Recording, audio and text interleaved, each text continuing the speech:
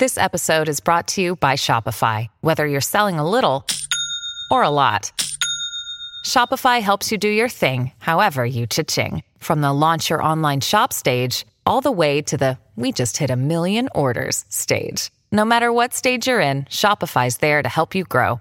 Sign up for a $1 per month trial period at shopify.com/special offer, all lowercase. That's shopify.com/special offer. I've discovered over the years that if you save your big point for the end, people have often tuned you out. It doesn't matter how good a preacher you are. Half the people really don't listen much beyond the first minute. And so you really kind of have to give them something in that first minute.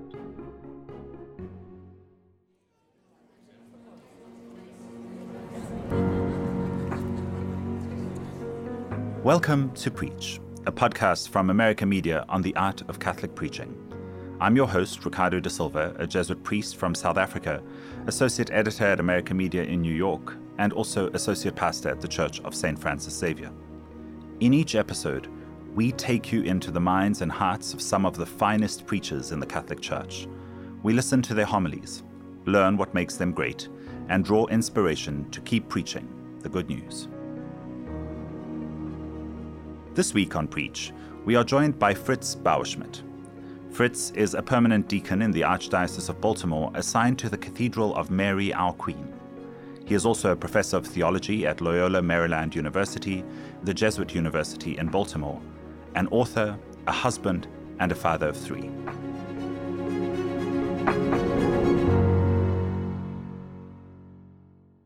Fritz, welcome to Preach. Thank you, Ricardo. Happy to be here. So you are the very first deacon to join us on Preach. It's a real joy to have you with us. Thank you for accepting the invitation. Thank you for extending it. In the homily that we're about to hear, you've chosen to reflect on the second reading, which may appear an unusual choice. Most often the homily would be drawn from the Gospel, maybe the first reading, a little bit of the Psalm, because we know these are often connected. You've chosen to preach on this reading, today taken from St. Paul's letter to the Romans, and you've really honed in on one sentence in that reading. If while we were enemies, we were reconciled to God through the death of his Son, how much more, once reconciled, will we be saved by his life? We'll link to these in our show notes. But how did you come to this idea of preaching on the second reading this week?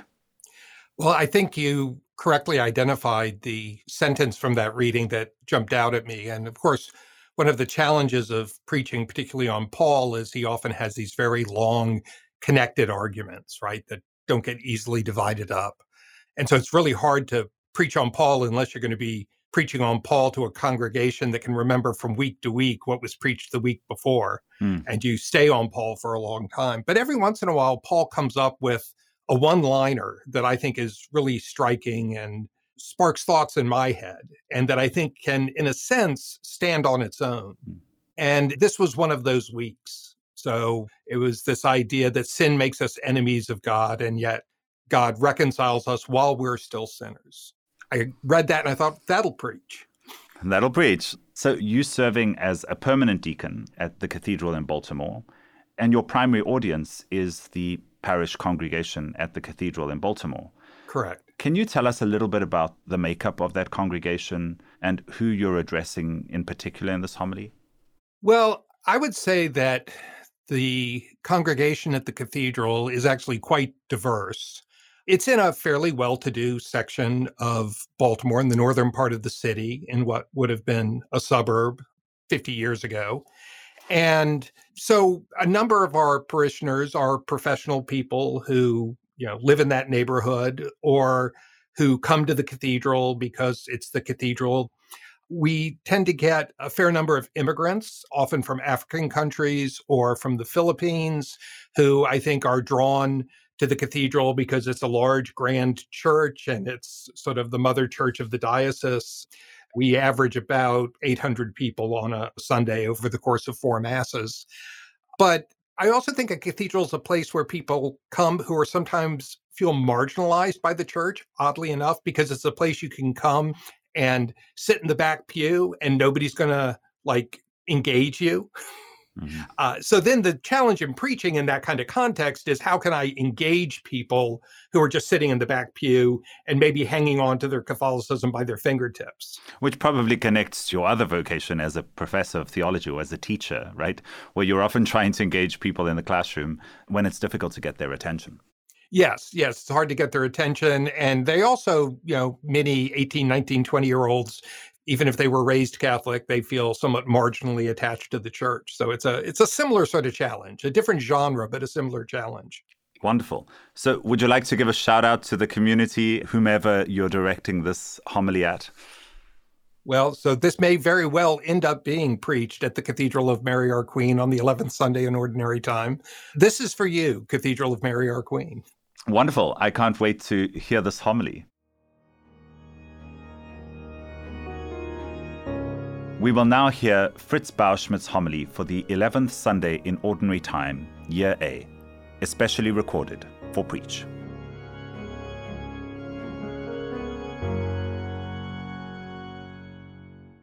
In a song entitled Enemies, the rapper Post Malone sings, "Used to have friends, now I got enemies. Used to keep them close, now they dead to me. It's too late to turn this mess around." Actually, he doesn't say mess. He uses a word that you can use in hip hop, but you can't really use in the pulpit. So I'll just say mess. Now, I don't know Mr. Malone or even much about him, so I don't know how sincerely he holds this view, but I do know that God has something different in his approach to his enemies, an approach that is, for us, good news. In our second reading, St. Paul writes to the Christians in Rome, "While we were enemies, we were reconciled to God through the death of his Son." Now, here the good news comes wrapped up in bad news. And you can't really ignore the bad news and simply focus on the good news because you can't appreciate how good the good news is apart from the bad news. The bad news is that sin makes us God's enemies. We sometimes try to soft pedal this bad news. We speak of mistakes or flaws, or say that sin separates us from God, suggesting perhaps that we're like a wandering child in the mall, separated from an inattentive parent. But there's no soft pedaling in Paul. He is clear that sin brings about a radical rupture in our relationship with God. As Post Malone might put it, God used to keep us close, but now we're dead to him. We're dead in our sin because we're cut off from the source of all life. And our enmity toward God spreads forth into enmity toward each other. Friendship with God lost, friendship with each other becomes impossible. The world becomes a place of savage competition as we each try to cling to the scraps of life left to us. We are, as Paul says, sinners, ungodly, helpless. Bad news indeed. But it's only when we recognize the devastation that sin has wrought in our relationship with God that we can really grasp the astonishing glad tidings that while we were still sinners, Christ died for us. It's not too late to turn this mess around. Because God does not wait for us to make the first move, for us to make a gesture of friendship or reconciliation. No, God steps into the full fury of our rejection, our hatred and cruelty, the kind of furious cruelty that we reserve for our worst enemies. On the cross, Jesus bears the full force of our enmity toward God and each other. And he does this because he loves us, enemies that we are, sinners, ungodly, helpless. And this is how God differs from Post Malone and from us. Paul says that maybe we might find it in ourselves to die for a good person, a beloved friend or a family member. Or we might give our life for some abstract ideal like our nation or religion. But no one dies for their enemy.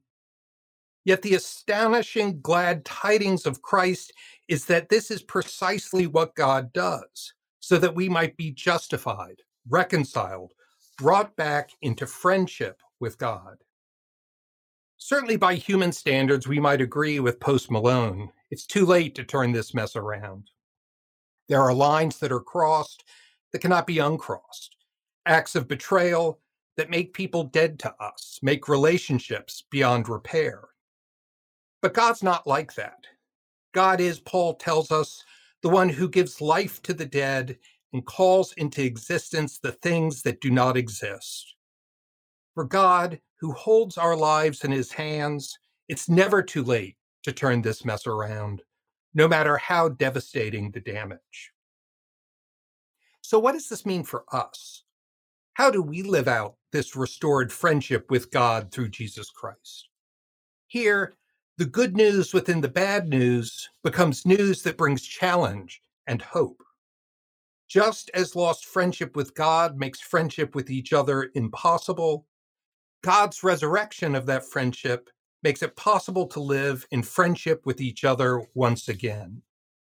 Jesus says to the disciples he sends out in today's gospel, without cost you have received, without cost you are to give. Without cost, we who were God's enemies have received mercy and reconciliation. Without cost, we who are now God's friends are to extend mercy and reconciliation to others. We are to show mercy even to our enemies. We are to show mercy especially to our enemies, because in doing this, our love becomes most like God's love. Jesus challenges his followers, those enemies whom he has made into friends, to see their own enemies not as those to be abandoned as if dead, but as sheep lost without a shepherd, as an abundant harvest waiting to be gathered into the community of God's friends, as those who are waiting to hear the glad tidings that it's never too late to turn this mess around. So let us pray that the God whose mercy makes us friends will have mercy on us all.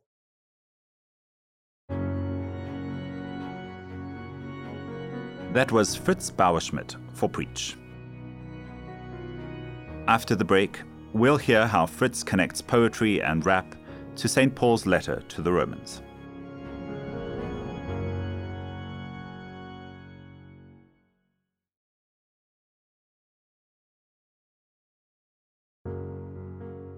Welcome back to Preach. Fritz, your homily was an education. I've never even heard of Post Malone. What inspired you to draw from his lyrics? Well, often when I'm trying to generate ideas for a homily, I'll find a theme, a concept, a person, a figure, and search the internet for poetry about this idea or theme. But in my search, I came across this song by Post Malone, and I was not previously familiar with the song. But what I quote is from the refrain, and it struck me as like, yeah, this is how we think. This is how we talk about enemies. Yeah, you're dead to me. There's no way to turn this around. Line is drawn, I'm moving on. I mean, that's thousands of pop songs, right?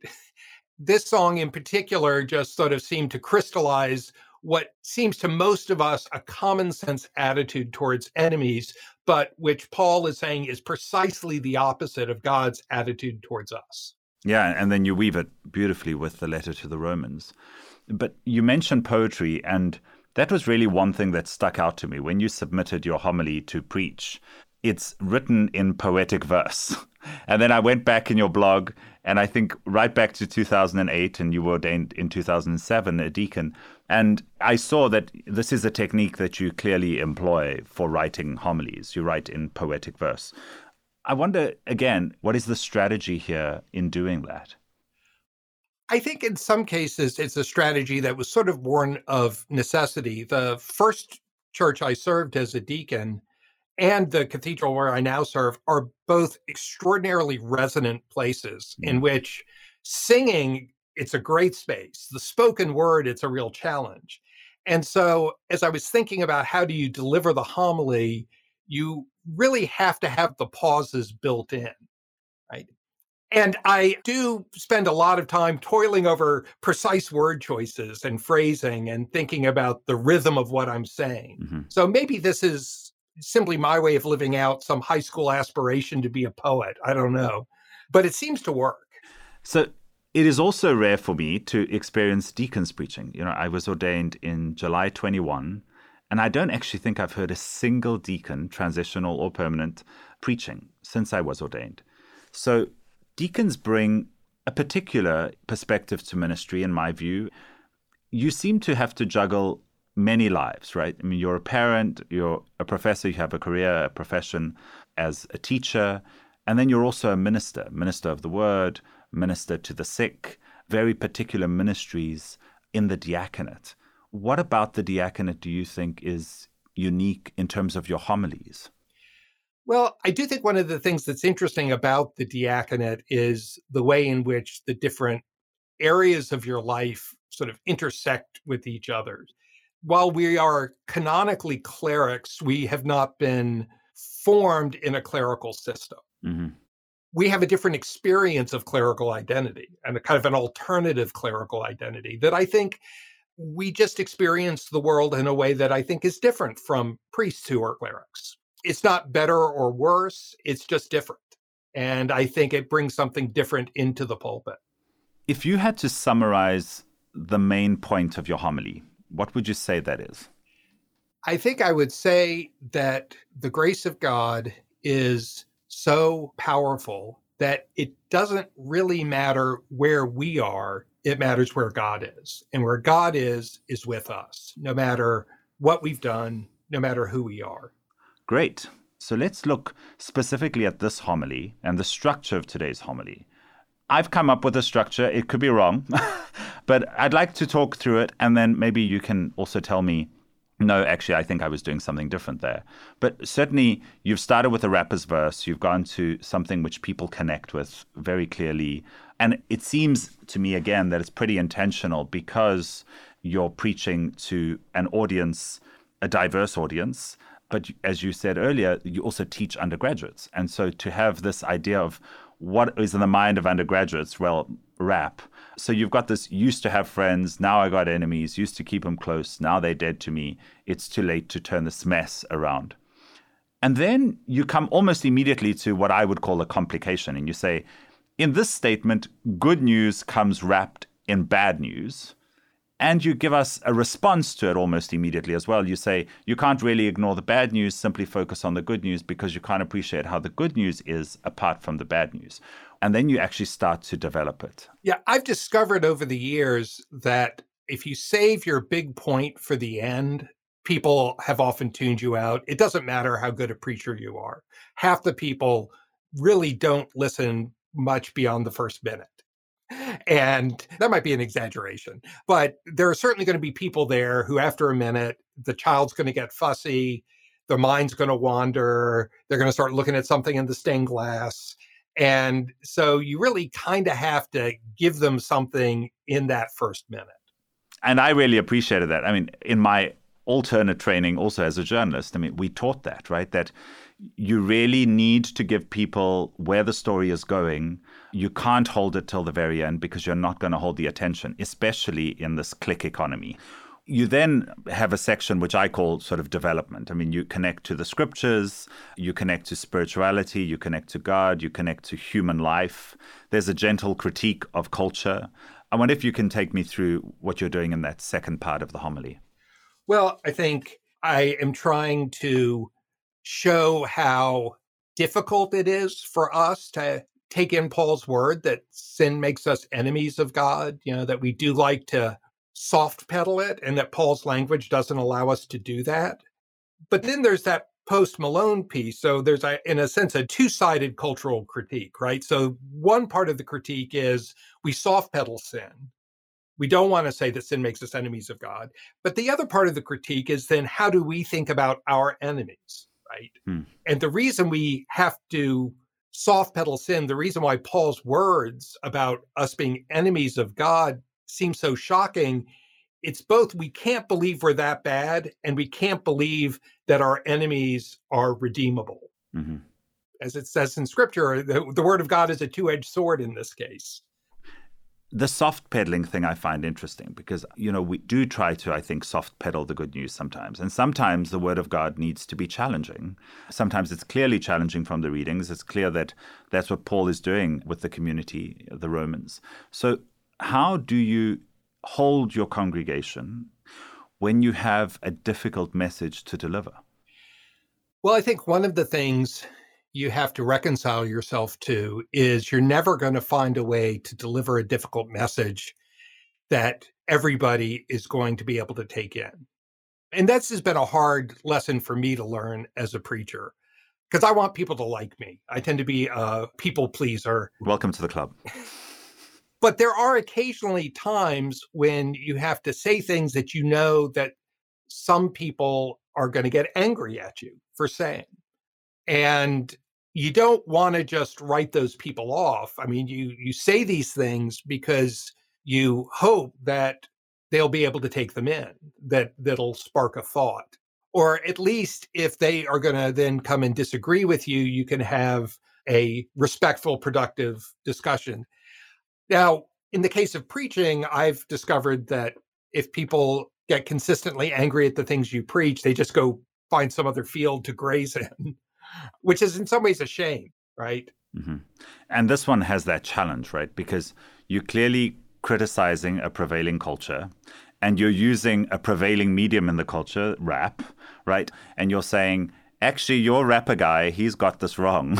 That's not how God thinks about our enemies. And the countercultural message here is the good news, or at least the section at the end, that I think I call the good news, which is probably nothing novel, but you really leave people with something. First of all, you prompt their questions. So you say, so what does this mean for us? How do we live out this restored friendship with God through Jesus Christ? And then you say, here the good news within the bad news becomes news that brings challenge and hope.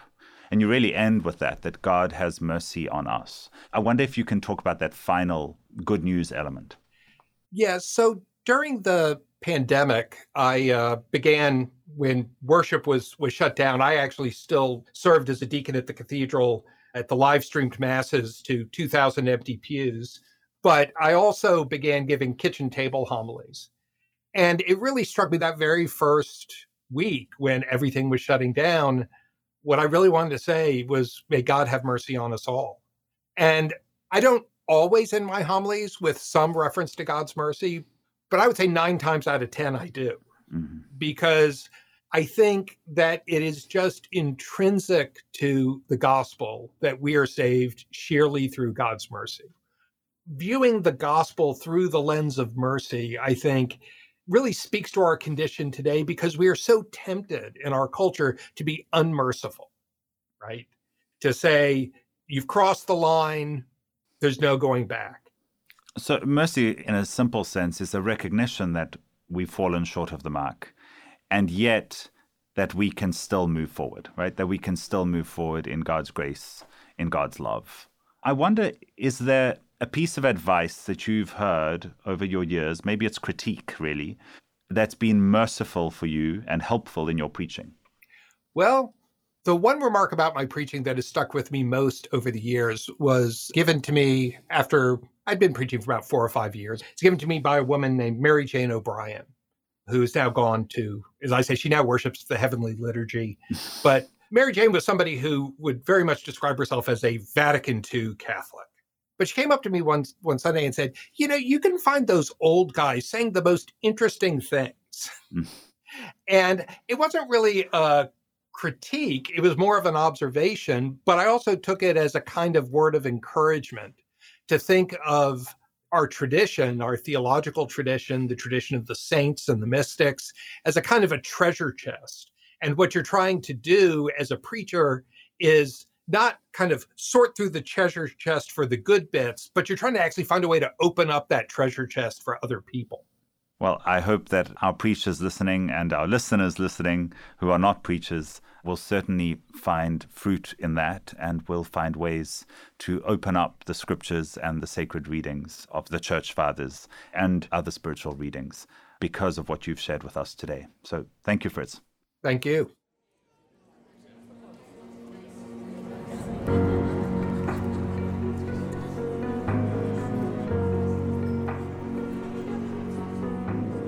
Thank you for listening to Preach. You can find the readings and a link to the transcript for the homily in our show notes.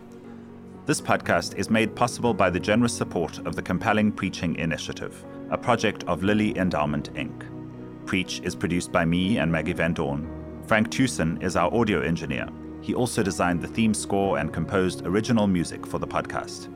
Sebastian Gomes is our executive producer. We recorded in the William J. Loschitz studio in New York City with production assistance from Kevin Jackson and Christabel Spielman. If you've heard a great homily recently or know a great preacher you'd like to recommend for this podcast, we'd love to hear from you. Please check the link in the show notes for a link to our submissions form. You can also follow me on Twitter at RickDSSJ. That's RICDSSJ. One more thing. Did you know that American Media can deliver a new scripture reflection to your inbox every single day? If you are already a digital subscriber, they're in your inbox, probably. Just go take a look. If not, become a digital subscriber today for just $5.99 a month. It's the best way to support our work here on Preach. The link is also in the show notes. For American Media, I'm Ricardo da Silva. Until next time, keep preaching the good news.